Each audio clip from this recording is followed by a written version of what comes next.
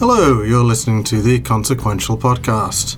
I'm Dave, this is Roger. Hello. Lucy's not here, she can't be bothered. I think that's a bit harsh. She basically said that. And that she was, super fucking busy. She can't be bothered to be here. We're sort of going to go straight into the topic today, since everything we've done has been homework. I think that's a bit harsh as well. You're being very harsh today, Mr. Convery. Is everything okay at home? I had a long day and I'm cranky. Have a little wine. Today's podcast... No, it's just a supermarket Valpolicella. It's quite nice. It is quite nice. It's not really taking the edge off. So, we're going to talk about gods. Gods in comics. Pretty much, yeah. It's partly spurred on by having a bit of a Wicdiv catch-up. And we'll talk about Wicdiv probably in quite a bit of detail because it's one of the two, there are probably more than two, but one of the two that I know of current god-based ongoing comics. I decided to have a bit of a catch-up on Wicdiv, and we all did. So I picked up a bunch of back issues when they're so recent? A bunch of issues of Wicdiv, having stopped reading the singles for a bit, but getting curious. Curious, I think, off the back of Cy Spurrier's Godshaper. Who's drawing that? Jonas Goonface. Delicious. New to comics. Very good at formal layouts.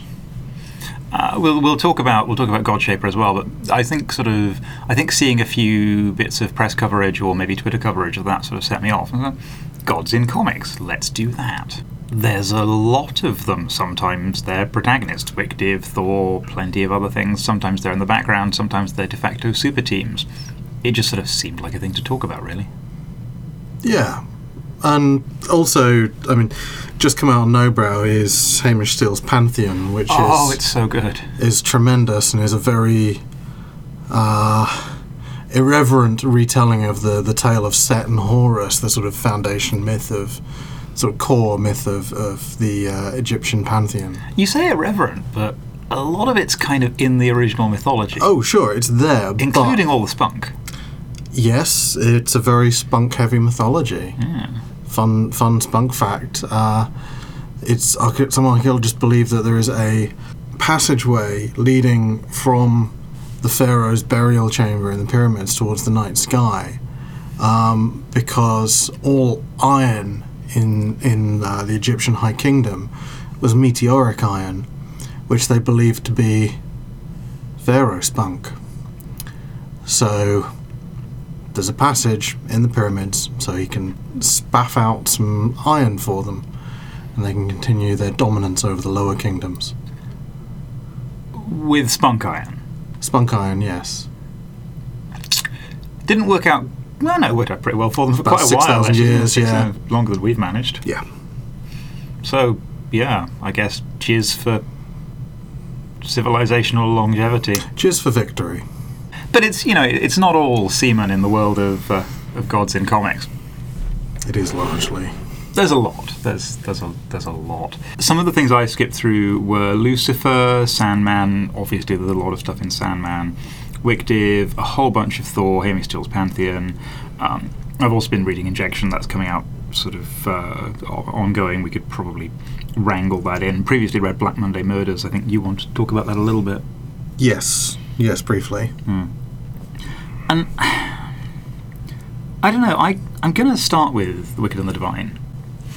If you happen to have been, living under a comics rock or something, The Wicked and the Divine is Kieran Gillen, Jamie McKelvey, and Matt Wilson's book about... I was going to say the gods as pop stars because that's the classic jacket blurby thing, except it's kind of about a whole bunch of other things. Basic, scant retelling of premise for the unfamiliar. Every 90-odd years, a pantheon of gods is reincarnated or reappears. They will live for 2 years and then they will die. In that time, they will inspire mankind. By now, we're well into, quite deep into the arc of it, and I'm not going to duck any spoilers at this point. I think we're just going to talk about it. But, yeah, I think that's fair. A bunch of the gods are dead. Their custodian, Ananka, the sort of entity representing necessity, has killed a bunch of them in super shady circumstances. There's conspiracy, there's all sorts of things. And of the 12 supposed gods, we also have a 13th, a Persephone figure. it done got complicated since we last talked about it. We did a sort of fairly in-depth special on it. Yeah, it has. It goes through periods of expansion and contraction, I think it would be fair to say. Yes. Right now, or certainly to the point where we've both read it, it's feeling like it's expanding again. It's cleaned up a bunch of dangling threads, and now there's a whole bunch of new stuff appearing. And some of those expansive moments are sort of very visual, heavy use of big action sequences, double-page spreads, or massive emotional outpourings. Some of the contractions can be more stylistic, so one of the issues, is it 23, is pure prose? Yes. Yeah, it's a series of interviews done by real-world journalists. And I haven't read up on the creation, but presumably they were all just talking to Gillen. I would imagine. I'd need to check that. One of the earlier issues, I think it's 14, is reconstituted and reinterpreted panels from previous issues as well. Yeah. There's some really lovely... the remix issue. Yeah. In some passing remarks about Black Monday Murders, I think Kieran Gillen talked about Hickman seeing the cage, or possibly seeing where... It was something like seeing the cage or seeing where the lines are. He's clearly, as a writer, Kieran Gillen, it has a similar thing going on. He's clearly very interested in wearing the craft on his sleeves some of the time, and this series does that quite heavily some of the time. There's a lot of formal experimentation. But I think one of the things that makes it interesting as a book to talk about gods is how it doesn't do some of the other things that comics that use gods do. Yeah, so one of the things that I've been thinking about, particularly coming off the back of reading Pantheon and coming off the back of reading some other books featuring mythology that didn't do this, I felt.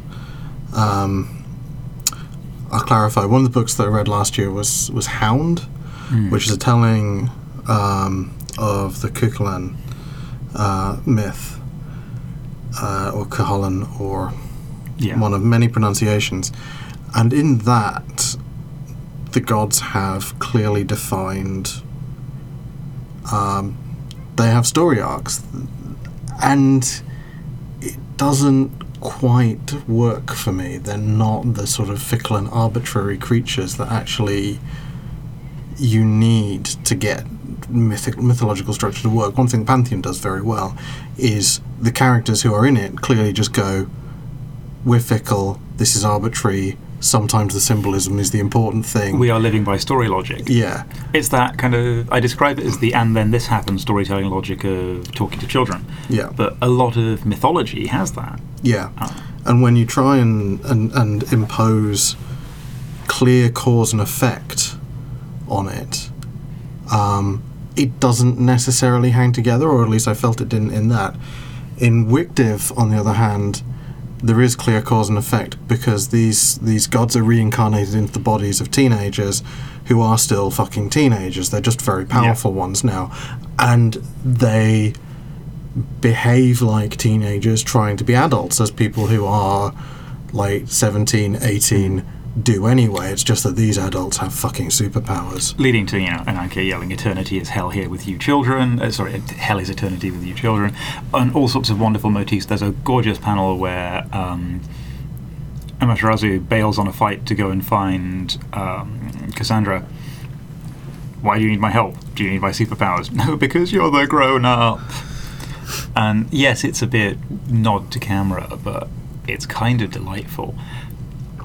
And whilst being more overtly about exploring what it means to be a god, whilst throwing around more deific mythology, whilst doing a lot of that stuff, more than a lot of books do. I'm just going to sort of cut to the chase of one of the things that I think is going on with gods in comics, and then kind of loop back around to explore why, which is, I think there's a few broad strokes. There are many other broad strokes way of tackling the ideas. One of them is to various degrees, embrace the mad narrative logic of mythos and play with it. Pantheon, a few other things, actually bits of Thor when you get down to it. One of them is to embrace the god Superman thing and just do superheroes or do a super team. Broad strokes, most gods in most of Marvel. And one of the others is to just kind of do something else and use the god status as a different type of analogy, or to play with something else, which I think is kind of where Wigtith is sitting. Yes, it is, and it means that its story logic is consistent, and it works for me in a way that these things that doesn't often work for me when you give gods human characteristics. Yeah, and when they have human characteristics, they're often in the same way as, say, the X-Men or the Avengers, or Marvel's quite bad for this. You've got Thor, you've got Loki, you've got various deific entities that are sometimes referred to as gods, are sometimes not, and there's this thing of, well, let's use them for a super team. And because you're in a universe where there's the Eternals, there's the Externals, there's goodness knows what else, there's Galactus. At some point in the Marvel hierarchy, there's some kind of unifying creator entity, ish a bit, and it's kind of, you've got this kind of layered entity inflation where you start with superheroes and then you put another tier outside those because you need something bigger, and you put another tier outside those because you need something bigger. At some point you get, in Marvel land, you get the gods of Asgard, and then you have stuff outside that, and then I read God Bomb and God Butcher, where you've got things that aren't gods that can fight gods. Okay, cool. You're using this stuff, you're using it in some interesting ways, and Jason Aaron stuff actually does use some of the god status stuff in quite interesting ways, but sometimes basically it's just nailing the name to a superhero. Yeah, often it is. And if you listen to Grant Morrison, he quite happily writes Superman as a sort of socialist Apollo. Like, he's very, very happy to do that, and he views pretty much all of the DC characters as gods of some sort. So Superman and Batman being sort of ego and id, dark reflections of one another, or reflections of one another. The Watchman thing about God is American. Yeah, well, Watchmen sort of takes a lot of it to its logical conclusion, which is that if you give superheroes godlike powers, then they would, or should, or could behave in arbitrary godlike ways. And, I mean, Wigtith is actually doing that, so Freed from Echo, the Pantheon is kind of going a bit feral at the moment, for example, and sort of heading towards having their own cults a bit more, or behaving a bit more. But it doesn't have that sort of godly indifference that you have with something like Dr. Manhattan. No, and it's not currently exploring that massively. Although, perhaps it may move to that. Wigtith feels more grounded and more human than a lot of things, except maybe some bits of the Thor that I read, which are negotiating around different types of being Thor. I don't find the superhero stuff massively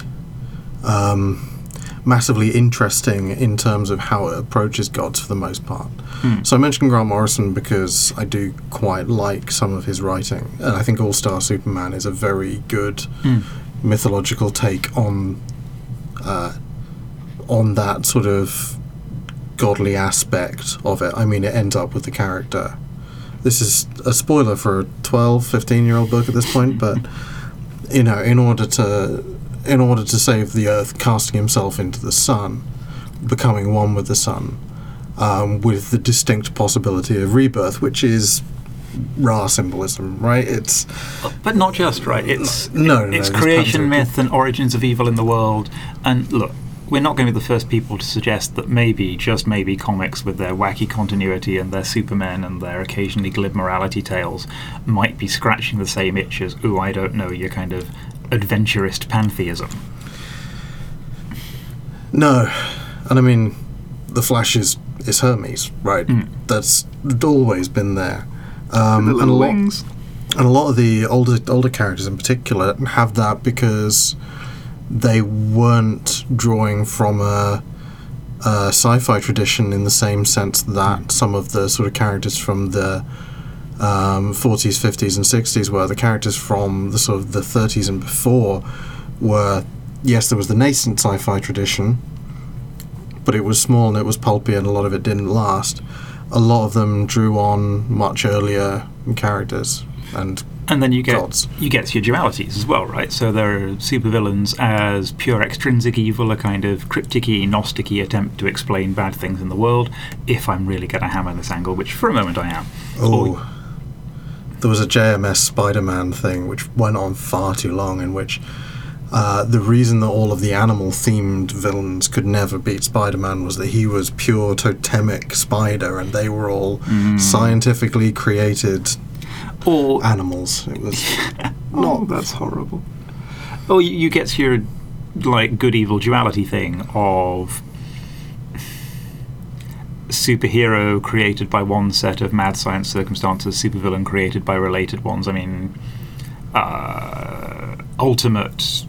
Is it just Ultimate, or is it the entirety of Fantastic Four? No, it's Ultimate Fantastic Four, where Doom is created in the same accident as the Fantastic Four. Yeah. But there are plenty of sort of commensurate examples there of shared or semi-shared or heavily related creations, and I think typically, certainly in the sort of 60s and previous stuff, the scientifically created characters, the heroes were created in an accident or doing something selfless. The villains as an act of their own hubris. And so you've got your Prometheus shit, but you've also got your kind of perversion of the same holy force, waste of potential. So there's a lot of fairly hackneyed arguments about superheroes often representing something a bit like a pantheistic mythos. And I find gods in comics, I think, most interesting when they're not necessarily having a postmodern wink at that, because that's quite played out. Yeah. No, I agree pretty much wholeheartedly. The only exception I would say again is probably Grant Morrison, because he writes those characters uncynically, and he's got his own demented, drug-addled spirituality going on, which again he approaches broadly uncynically. And I think it works a lot better because he's not winking to camera. For him, that is the sort of essential essence, and he's smart enough to write it that way. And I find that it just works a lot better than the slightly glib approach that you have to a lot of this from some other writers. I think there's a kind of interesting semi-folkloric middle ground. And here I'm talking about... So I read... the Jason Aaron and Esad Ribic, I think it's Esad Ribic, run on Thor, the first couple of trades of that, God Butcher and God Bomb. I also read the first run of Lucifer, the first post-Sandman run of Lucifer from, what is that, like 2001? Devil in the Gateway, Mike Carey, Scott Hampton, Chris West and James Hodkins. There's quite a lot of art going on in that book, some of it much, much better than others. And I reread a bunch of Sandman, and the Sandman-Lucifer connection, fair enough. But there's a thing going on there, and you see this a bit, I think also a bit in Journeys into Mystery, of... It's a bit like the way Joanne Harris does Thor in Gospel of Loki, but using the license of being mythic to tell something a bit more fairy tale-y, to tell something a bit more fantastical in its tone. So the Aaron Thor has a lot of captions rather than speech bubbles. It has a lot of... And then the Mighty Thor did this, but slightly tongue-in-cheek, but without being too glib. Yeah, well, you have 3 ages of the character in that, and you have the Mighty Thor, which is sort of him with the Vikings, drinking heavily and beating up orcs. You've got the Avengers era Thor, and then you've got a sort of far future. Thor the Allfather. Yeah, and the mythologized take is self-mythologizing. He sort of talks about his own great deeds as though he hasn't, even though it's from a later point, and he's shifted from that mindset into a more mature person, or God, essentially, given that there's a sort of death and rebirth to get to each of them. You could, theologically speaking, treat them as separate characters. And I think that book does that. The book plays delightfully with that interrelation. That is absolutely true. I more kind of meant the, not quite authorial voice, but the... Yeah, maybe something in the style of the book. So the way Sandman plays entirely with myth, but particularly with the god stories, is to give them that character of someone telling a story about your god, someone telling you a myth. It's very overtly narrative-y. It's Sandman that actually has Thor doing the lisping woman joke, isn't it? Yeah. and Loki relating with glee about the shoving a cork up his arse, and Yes. that there's so the appearance of the Norse pantheon in Sandman, they're kind of a bit of a joke, and they're sort of but within the idiom established for them. But the story they exist within, and this is sort of also a bit true of the Lucifer stuff, has that Gaiman synthetic mythology thing of the weird narrative logic, but also the slightly meditative, this is an analogy for something, but that feeling of being a story being told to you. It's very overtly a story. Well, the Norse mythology, as it was passed down, or the form in which we know it, is that as well. It's a slightly ribald. The various Eddas. Yeah, well, the Eddas, the Elder Edda was written by Snorri Sturluson, who was Christian, and while he knew those stories and was preserving them, they are slightly taking the piss out of them as well, because they're the old gods, they're not real. And also, if you're going to write them down, it's a good look to, take the piss out of them when you are in that sort of burn everything era of Christianity. But and then sorry.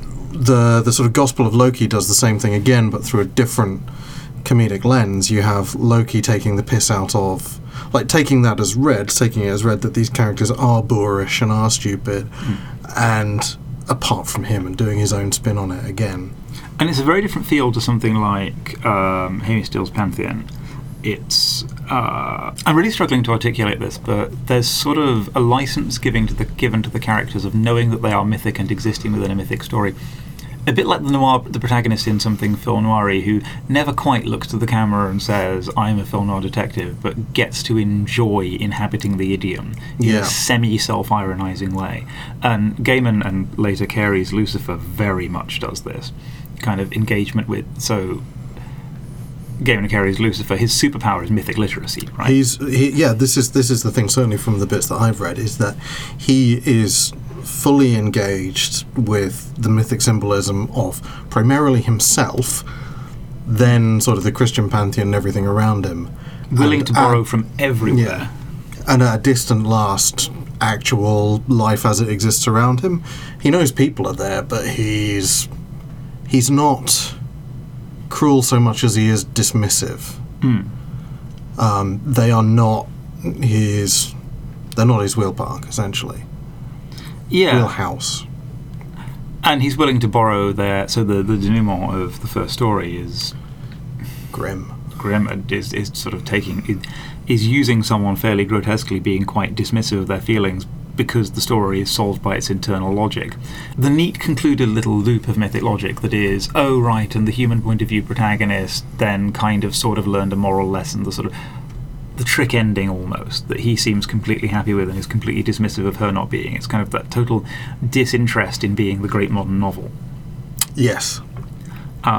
So I'm quite fond of that, putting a modern sensibility into a mythic narrative structure that knows it's mythic. That's something I rather like. Pantheon does it crass and is kind of going at the fourth wall with a lump hammer. Yes, but I love that. Because, as I said earlier, I've been dissatisfied reading something where people have tried to put a modern-seeming narrative logic on top of myth. And in Pantheon, people say variants of, this stuff has to happen sometimes because it's mythology and that's how it works. We're mythic, kind of. Yeah, we need for this to happen because people needed to explain something and they derive meaning from us. Therefore, this is going to happen. And that's kind of my feeling. It's either embrace it, let it give you license to do a different type of storytelling, or just do something else. Don't try and get too clever with it. Is kind of how I feel. So again, three very different types of thing. The Thor and the Lucifer version of use the storytelling license, the Wycliffe version of only engage with it when you have to, and the Pantheon thing of spunk jokes. Can we talk momentarily about how good Pantheon is? I think we should talk for about 3 or 4 hours about how good Pantheon is. It's just absolutely glorious. So new from Nobrow, from Hamish Steele, who I believe is an animator who's done some webcomics. I read some of his Dead India, which is good fun, and really, really good representation just in general. Mm. And he also does a podcast about sort of queer and MB voices in sort of fiction, pop culture in general. It's a seems lovely on Twitter. It got kickstarted a couple of years ago, and now there's a no-brow edition, full colour, shiny edition out. A mere $12.99. It's beautiful. It is beautiful. Standard no-brow print stock. Yeah. Sort of hieroglyphy looking, flat, but very animated, and with that payoff. Yeah. The genuinely unsettling perspective payoff. Yeah, that is brilliant, because it almost looks like one of those sort of 3D playing video games with sprites where everything's just a little bit uncanny. And it's playing, so visually, stylistically, it's sort of playing with that pop culture idea of Egyptian art of very flat and planar, but introduces a little bit of shading, a little bit of it so that it's sort of semi-textured and semi-perspective-y. It's quite bright coloured, it's quite garish, the characters have quite a strong visual idiom. And then, can I spoil the Horus thing? Which particular Horus thing? Your other eye. Oh yeah, that's glorious. Yes. And then, towards the end, Horus, who's been presented almost flat on almost entirely, occasionally a slight tilt of the head to show that he's real, or, his giant pecs get some shading. He's not completely flat. Gets a spear through the eye, and then there's some sort of... and doesn't notice. Yeah. And it's like, Horus, your eye. What? Because we can only see one side of his face. No, your other eye. My other eye? Oh, wait. And then his head turns, and it suddenly slides into kind of full shaded perspective.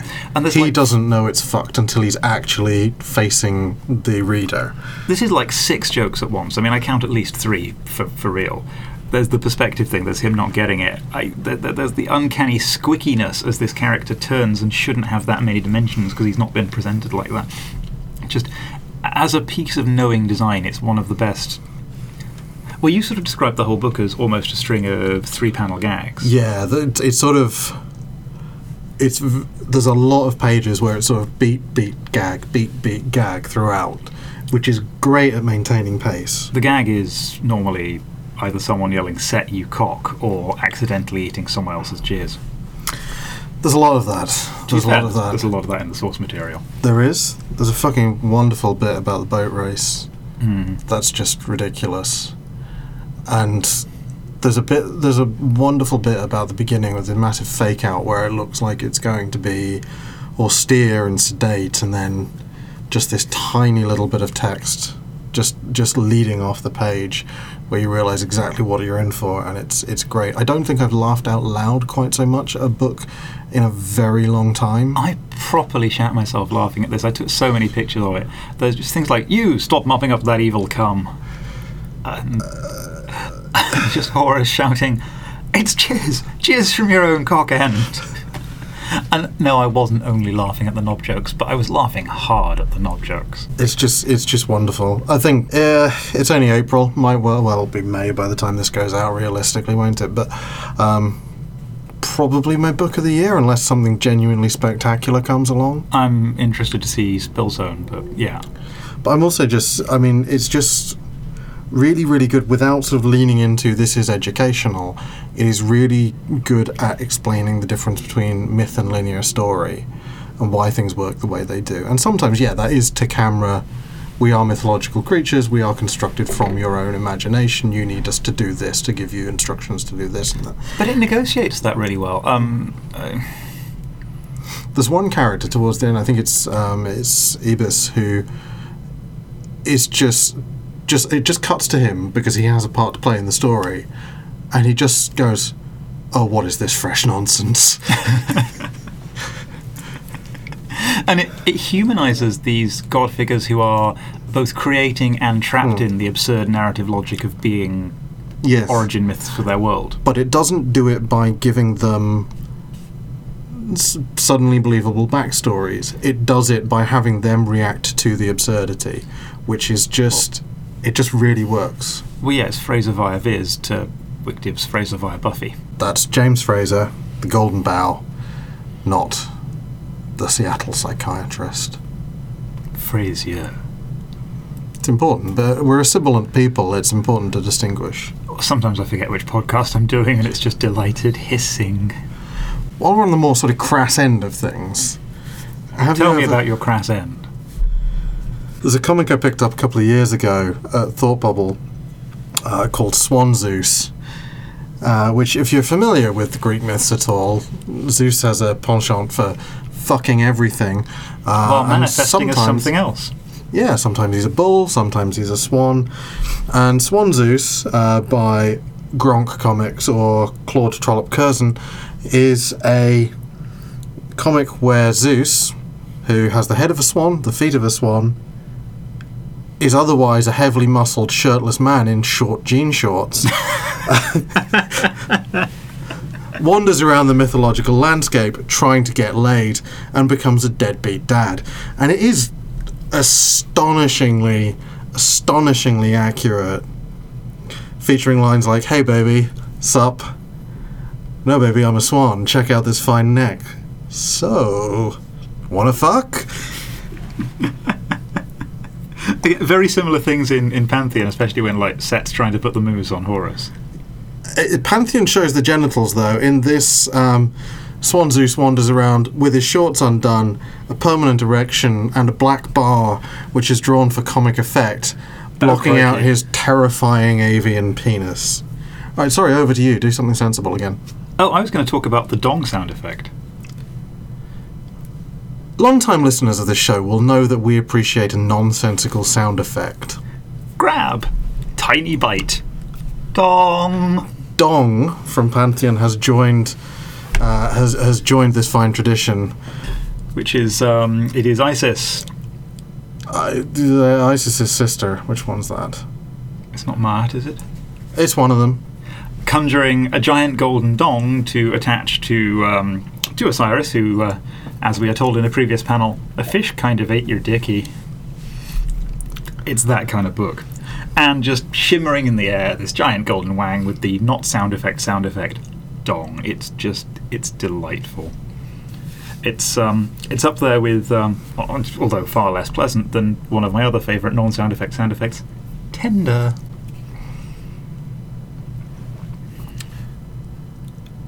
Also, how good is the payoff for that joke of the two of them watching the cat?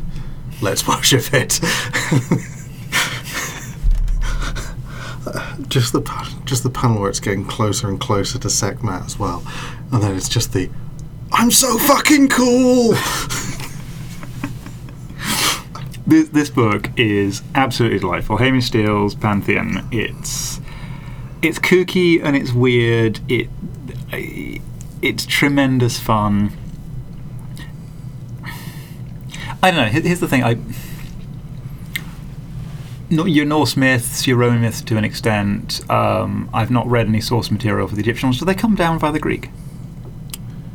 I couldn't tell you. I think there's some surviving original stuff, but it's a 6,000-year-long tradition. It gets really complicated around the reunification of the higher and lower kingdoms. It's highly localized, and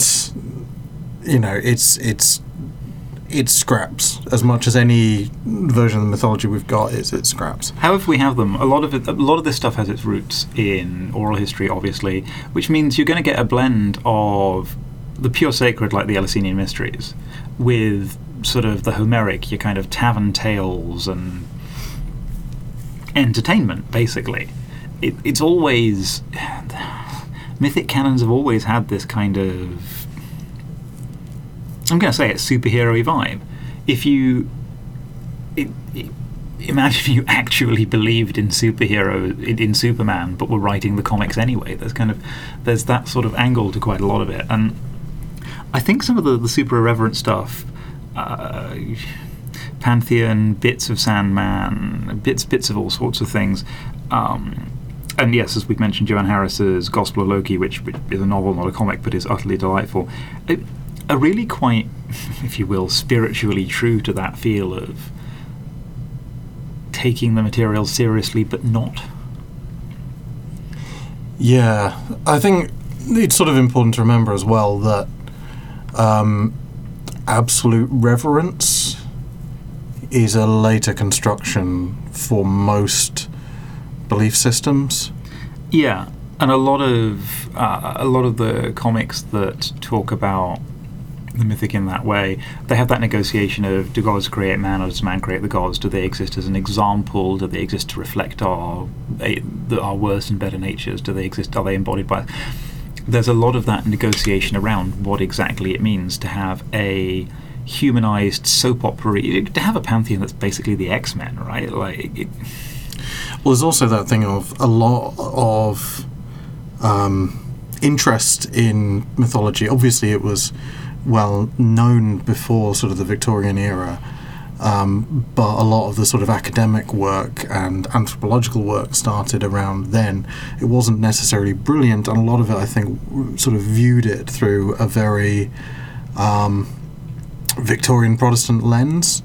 I think there is that assumption that people would have worshipped in the same way, that they would have been sort of believing profoundly in their gods and deathly afeared in the wider populace, whereas it doesn't really seem to be true. I find myself wondering if it's not easier to understand, particularly ancient Greek, like sort of high Athenian, sort of 5th century Athens religion after Anglicanism than before, if you're kind of British in particular, but after, not just Anglicanism, after like delightful, it's basically a hobby now, toothless secularization.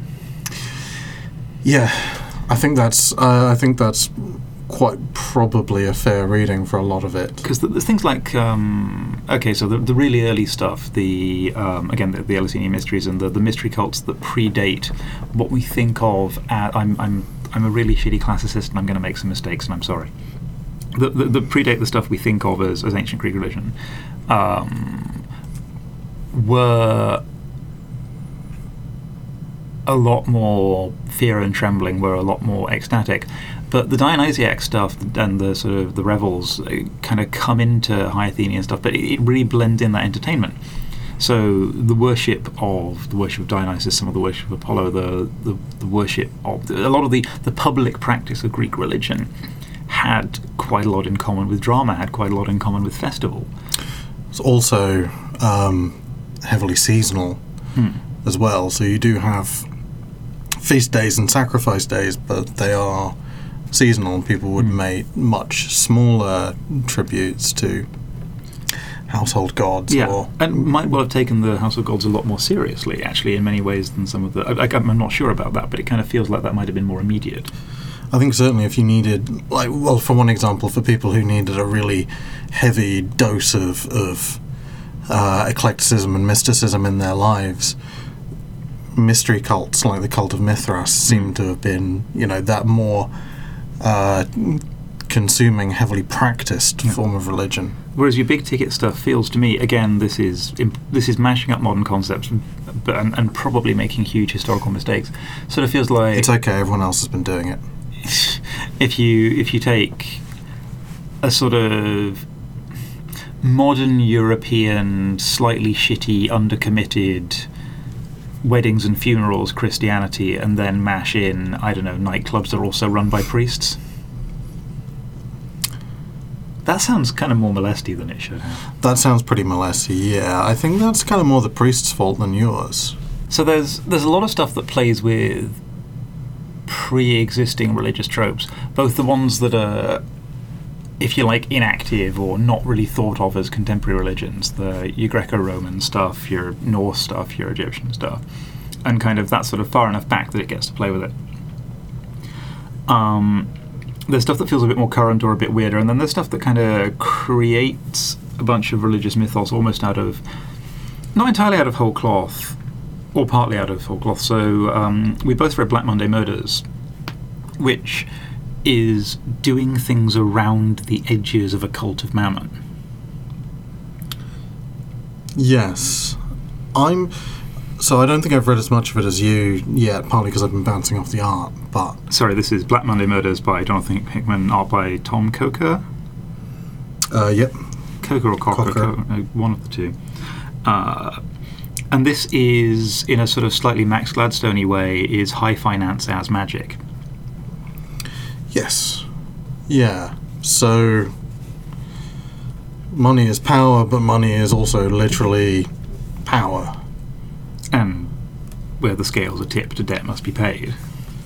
You can, an economic. So it opens with the Wall Street crash, which, because the senior bankers involved in it have made various magical deals, leads to them, hemorrhaging blood and what have you. It's a world in which the intricate machineries of high finance are also machineries of magic, and it's not quite clear what drives what and which direction the power flows in, but golly, it's terrifying in places. It's also a murder mystery around that, so our kind of way into exploring the world, our not quite point of view character, but our point of view concept, I suppose, is using a murder investigation to drive a wedge into this closed world of mystic finance. It's got all that rich, soupy Hickman stuff. Amazing back matter. I'll come to that. He's excellent at doing high concept that is complicated and structurally dense. You get a lot of writers who will come up with something high concept like finance is actually magic, the god Mammon is at the center of it, and they wouldn't construct anywhere near as complex or compelling a story from it. Yeah, Phonogram does Music is Magic, and it's good in different ways, but what it doesn't have is this tremendously immediate density. Phonogram taught me not to be an asshole about pop music, and fuck, why do I get one for films? Black Monday Murders has not taught me not to be poor. The one for films is probably filmish. So what you're saying here, Mr. Conrad, is that there are various comics I can use to teach you not to be an asshole. Sorry, I thought you meant for you. No, I'm not an asshole about films. I've never seen one. I'm not an asshole about films. I'll get you a comic. No, I like films. That's the difference.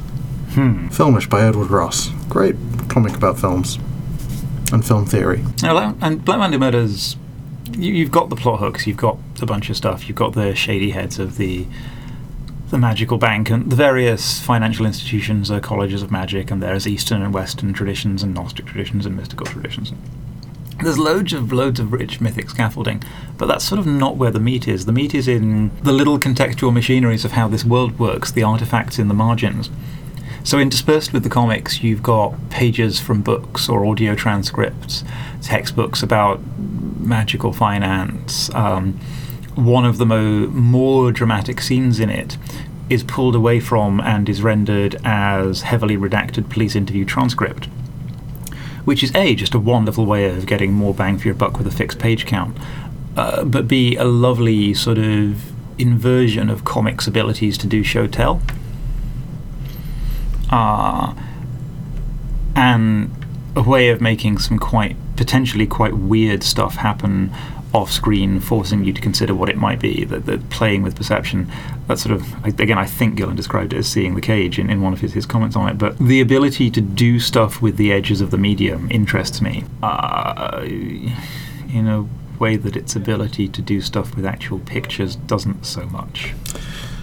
So this has been driving me nuts about it. I've been trying to read it for maybe 2 weeks now. No, I loved it, and you, with the reservation of what you're about to say, and you bounced straight off it because of it. It is just very heavily reliant on photo reference, and that's normally fine. Like, photo reference is fine. This feels traced over or flattened in Photoshop a lot of the time. Like, the very opening pages are very obviously texturized photos, and there's bits where the lighting, the artist has gone over the lighting in the room at the time for one character and then drawn the rest of the room in the lighting that was required for the scene, and it just looks wrong. It looks obviously wrong, and it's infuriating. I really wish I could enjoy it more, because I want to read that story, but I'm finding the artwork very, very difficult to process. I found that interesting myself, because I was reading it in a very different way. I was sort of racing through it to try and slot the world together in my head. I'm that kind of reader when I get something continuity heavy, I guess. Stopping to enjoy the view on occasion, but mostly just desperately trying to, I guess, recompile its world from the scattered shards of it that it offers you in really interesting patterns. I just sort of think of it as like something like Sean Phillips obviously uses photo reference to a fair degree as well, but it's lively, it's animated, it's not literal, it's there to help. It feels like a tool, not a crutch. Whereas in this, there are a lot of points where characters look like they're frozen in a ridiculous position. Or there are a couple of egregious examples of that. There's some particularly bad ones, like there's some lectures early on where you just have copy-pasted audiences in different panels, and it's just very, very obvious. And every time I spotted something like this, I found it detracted from the experience.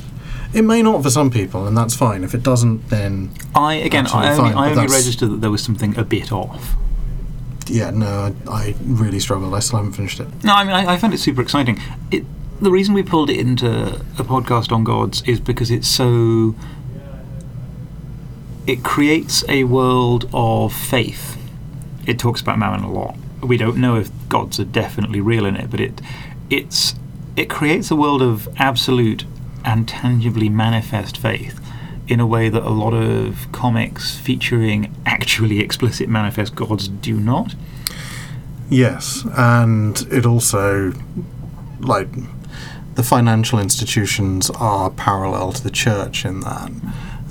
There is power, and there is power concentrated at the top, and there are a lot of sort of parallels drawn with perhaps slightly older versions of the church. Though and again, something like The Wicked and the Divine negotiates this a little. What does it mean to be a god? What does it mean to interact with them? What is godhood? This does that for kind of belief and power a little. So in your gods as super team comics, sometimes they will get into a negotiation of what godhood and what power means. So the Thor comics I read talked about to what extent gods are created by belief, to what extent prayer affects them, what it means to be or to become a god having not been one. But plenty of people stand in the presence of actual physical Thor, including your Vikings on a longboat who rescue him on occasion. Like the people who believe in him also have him as a drinking buddy, and don't engage in that kind of, as you sort of highlighted, Victorian or even from medieval Christian sort of fear and trembling experience. The high financiers of Black Monday Murders, who are not necessarily on speaking terms with Mammon, but are very much accustomed to the presence of the numinous, yes, behave very differently. And I think there's a couple of things going on there. One of them is, when your god is your drinking buddy, it's probably quite hard to be reverent, but then you have these moments of breaking into reverence. One thing that's highlighted in I think it's God Butcher, the titular character, who is a bloke, basically an alien bloke, but a bloke who's got into the habit of killing gods because reasons that are revealed later, has this repeated refrain of, I will make your god bleed and show you he's nothing, versus bloody hell, they've seen you bleed and they also get drunk with you regularly and they still think you're amazing. What the hell is going on here? It investigates quite deeply, it investigates somewhat what it means to be divine a bit, but also perceptions of what it means to believe and some of the contradictions inherent in that, from the safe distance of storytelling mythicism. And Victor does that as well. I mean, you sort of called out the prose issue earlier, which is in the form of a glossy fashion magazine. There's an interview and a fashion shoot along each side. It's like GQ or something like that. Fashion shoots beautifully drawn by Kevin Wada, who has been sort of doing fashionized versions of superheroes for years now, and this feels like the absolute best use of his time, really. Not that McKelvey's not good at designing clothes and costume. That is one of his particular skills as an artist. Yes. But it sits in that same sort of place. You see in that a lot more other people negotiating the idea of divinity. You see sort of the interviewers and you see sort of people on the street negotiating with the idea of divinity, and you've got and Laura Wilson's whole arc as well. Yeah, you've got that, very deliberate, I think, break between this sort of an early interview with Lucifer when the gods had just appeared and no one believes anything, despite, living memory, this has happened before in this world. And Cassandra carrying that on after becoming Uda. Yes. And then you have much more sort of breathless lifestyle pieces, but about divinity.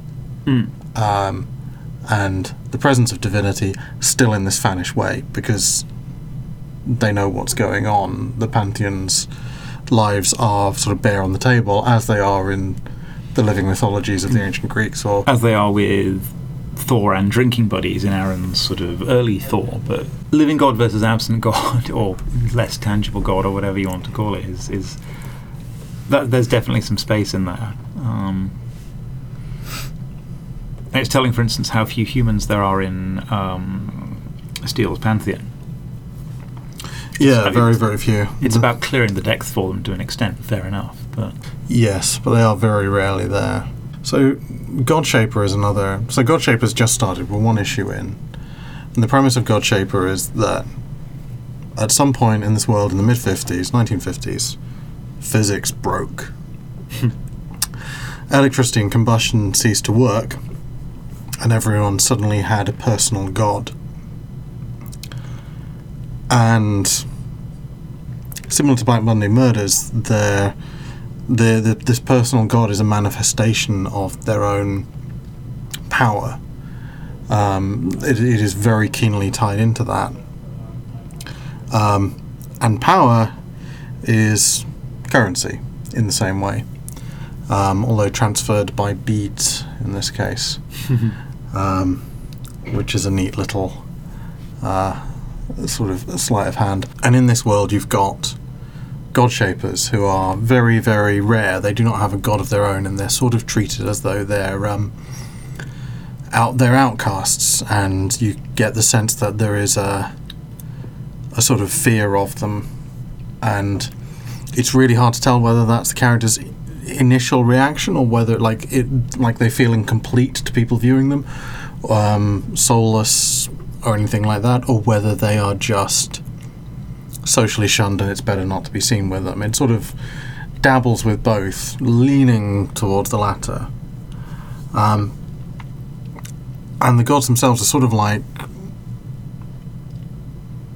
attendant spirits in sort of English folklore, or Pullman's demons. They're mostly mute, almost entirely mute. Oh, right. So I've not read this, and actually that surprises me. You don't see them talk a lot. They're just there, and their form is...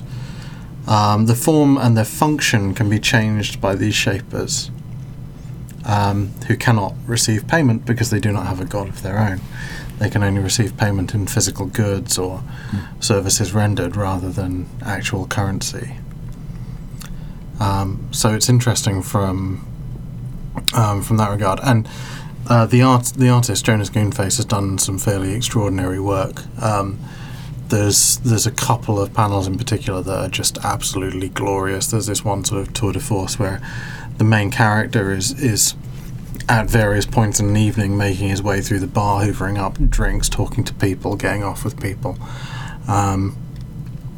And it does this across a double-page spread and sort of zigs back and forth throughout, and through sort of very clever use of colour and speech bubble placement guides the eye sort of in a snaking path across these two pages. It's really, really nice little bit of formalist design,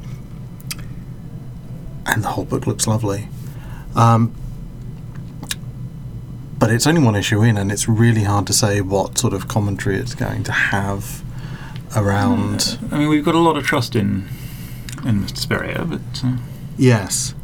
So I wanted to raise it because I think it's an interesting book that people should look at, but I think it's far too early to sort of draw anything from it as of yet. No, this is one of your whole cloth Deithic mythoses, right? It's not drawing on anything pre-extant. So far. Not really, no. It's I mean, Spurrier is good at high concept, right? Most of the stuff he does is pretty high concept, and So this has space to explore all sorts of things about what belief might mean in a world where. Yeah. Yeah. It also has, it's, yes, what does belief mean in a world where everyone has their own god who they are intimately familiar with? What does that do to society, which, as far as we know, was our society up till about 1957?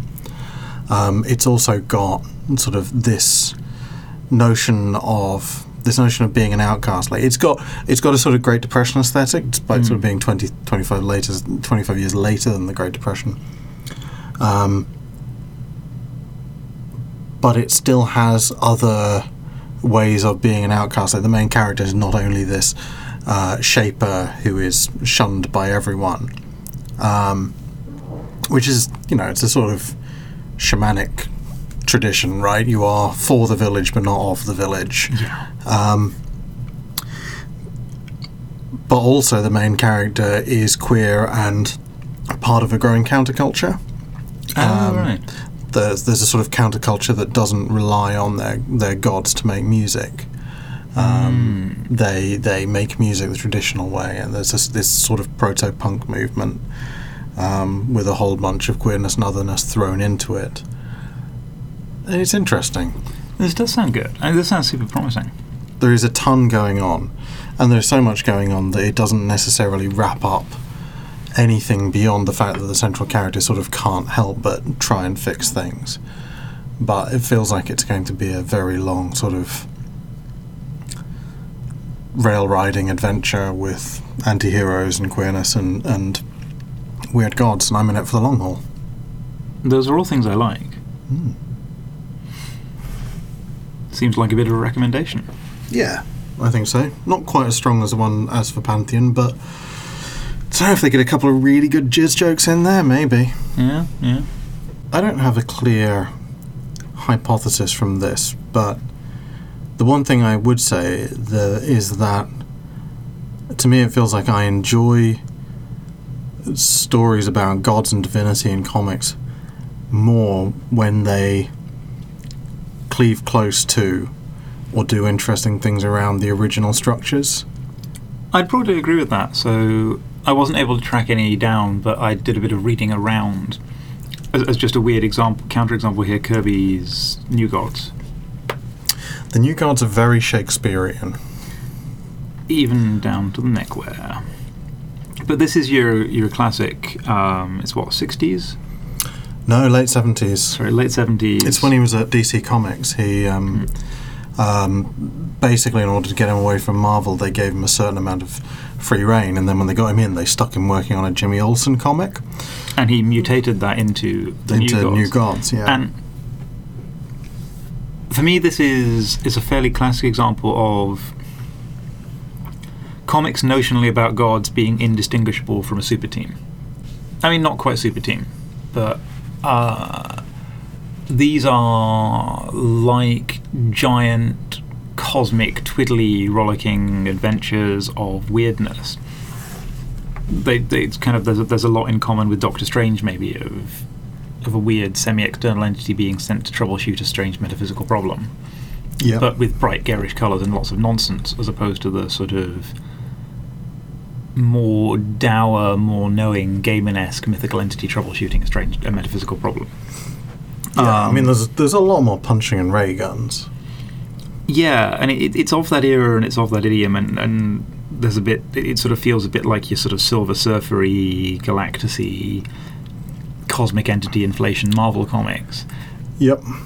Which is why I initially thought they were Marvel. I looked at the design and thought, well, I mean, it's Kirby. Pure Kirby, Yeah. right? So, and there's a lot of stuff there that ties them together. Like Kirby created Darkseid, and I'm pretty sure Marvel created Thanos about a year later. and I look at these things, and I'm not saying don't call them gods as they don't do blah. Goodness knows, I'm not interested in essentialism, but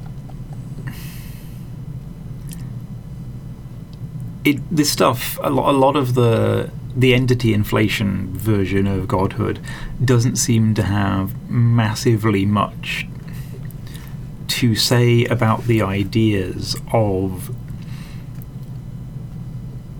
what a god might be as a cultural artifact.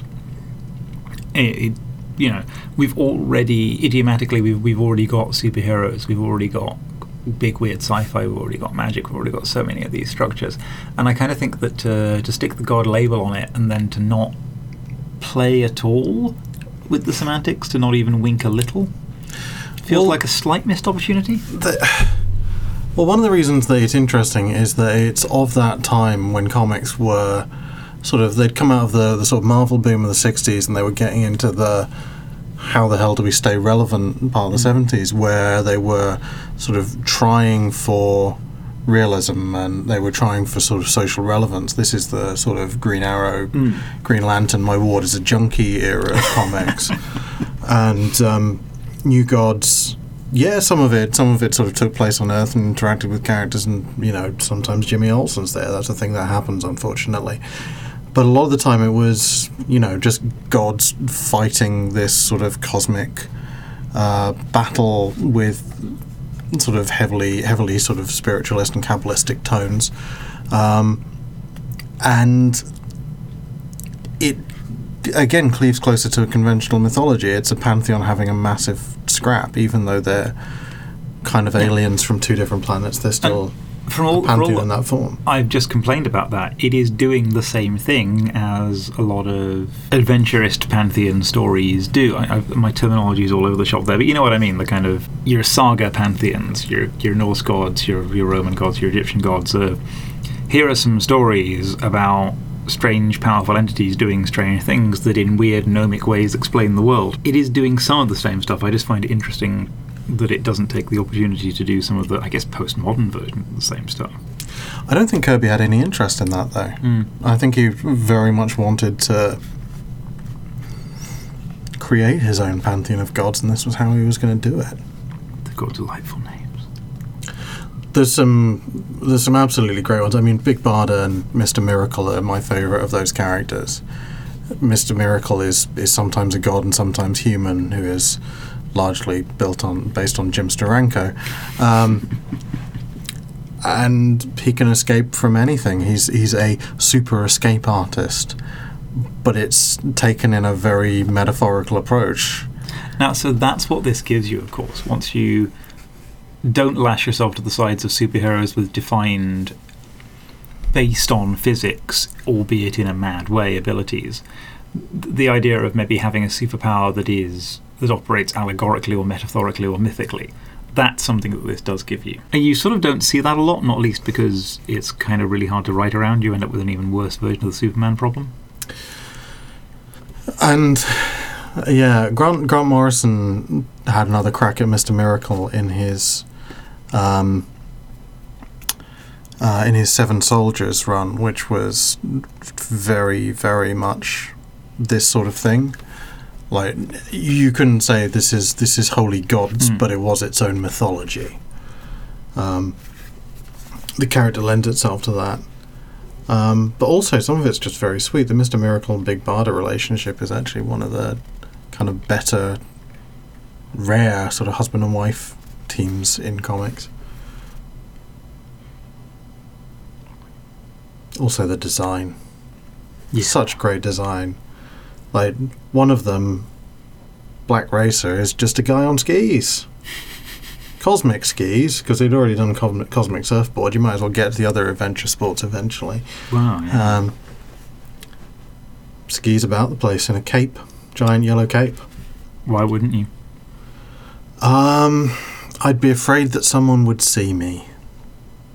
Well, not if you were, Also, I would trip and die on the cape. Is the cape long enough to get under the skis? Probably, yeah. Oh, that's not great design. I love that. You thought as a god he'd be able to...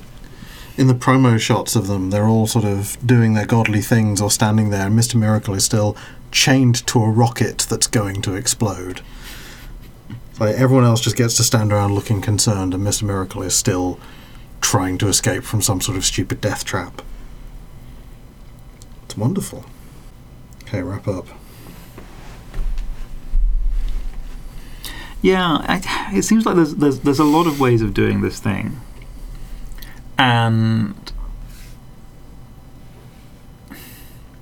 a lot of ways of having your cake and eating it in terms of I guess, theological questions. One thing we've conspicuously not talked about is depictions of gods of, if you like, live or current majority religions. So we haven't, for instance, gone and read one of those fuck-awful manga Bibles. Despite threats.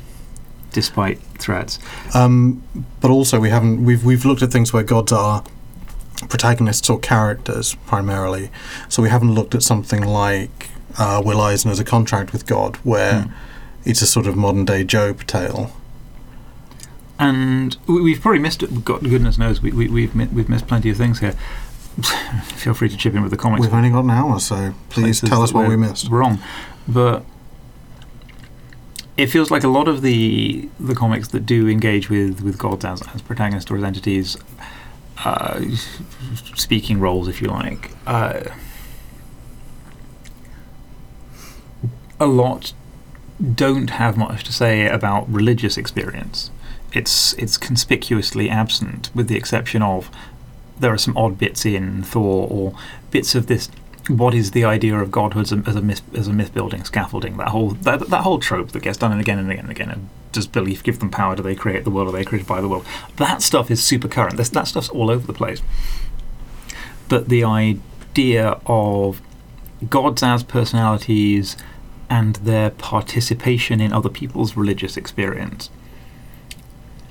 there isn't that much that seems to explore that. Wictiv is doing it a bit, but through this tilted lens of fandom, which I guess is because that makes it more tractable. Yes, and it's I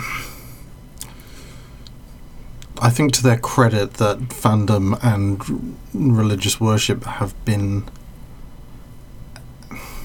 I think they've been treated well. It's never felt glib.